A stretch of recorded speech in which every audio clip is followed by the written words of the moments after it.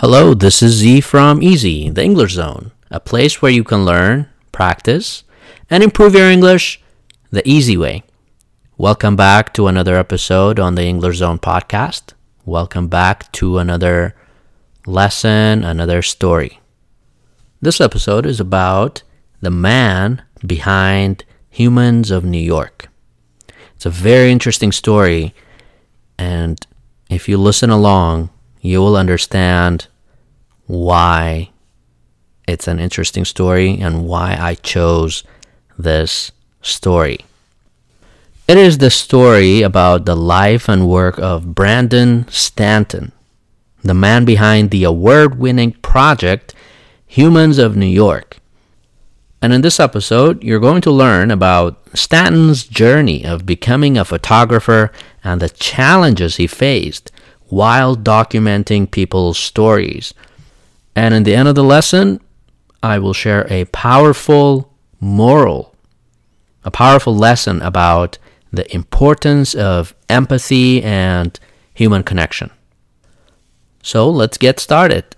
And by the way, if you are a new listener of the English Zone podcast, make sure that you subscribe, you follow the podcast, and make sure that you share it with your friends on social media. And so, with that being said, let's get started.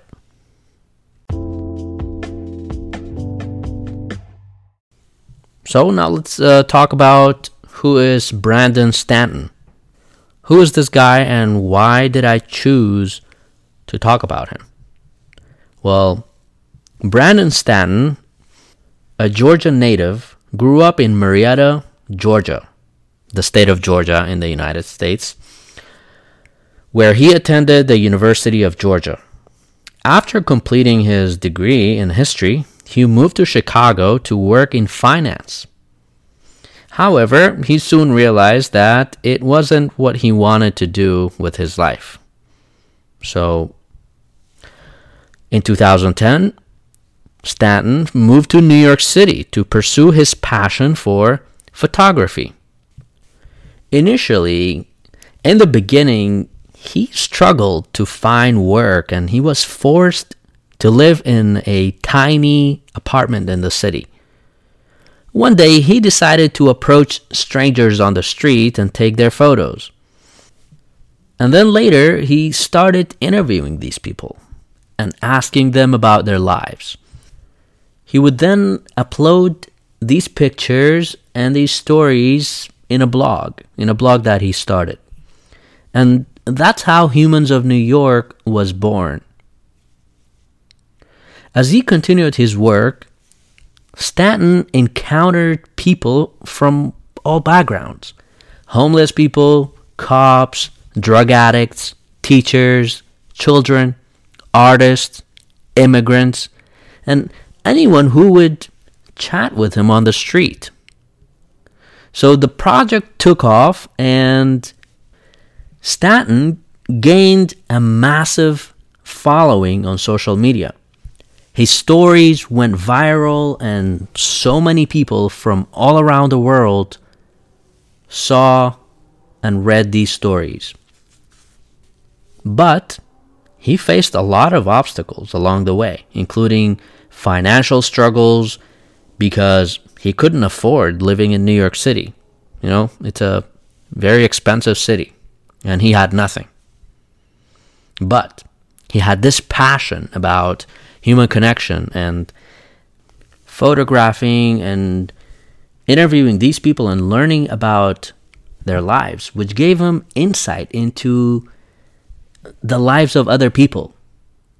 And so Stanton's project became even more transformative when he initiated fundraising campaign for causes that he believed in.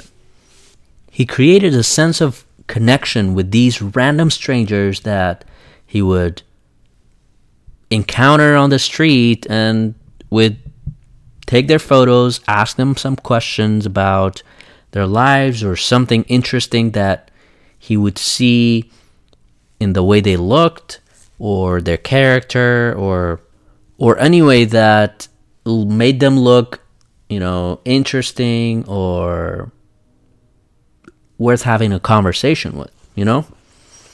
So the project evolved into a global social media phenomenon. And if you check Humans of New York on Instagram or on Facebook, they now have over 20 million followers on Facebook and Instagram. And now it's called HONY, Humans of New York, HONY. And you know, they have extended beyond New York City. Now the stories on Humans of New York include stories from other parts of the world with individuals from vastly different backgrounds and experiences. So, really, really interesting story.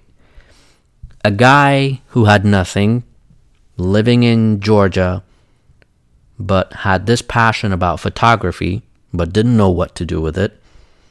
He moved to a completely different part of the country, a very busy city, New York City, very expensive, and believed in this passion that he had about photography and human connection. And he just wanted to go with it. I saw an interview, I watched a video of, and the way he was describing it was so interesting because he was saying that in the beginning, he wanted to make sure that money would not overcome his passion. He wanted to make sure that money would not make him forget about his passion.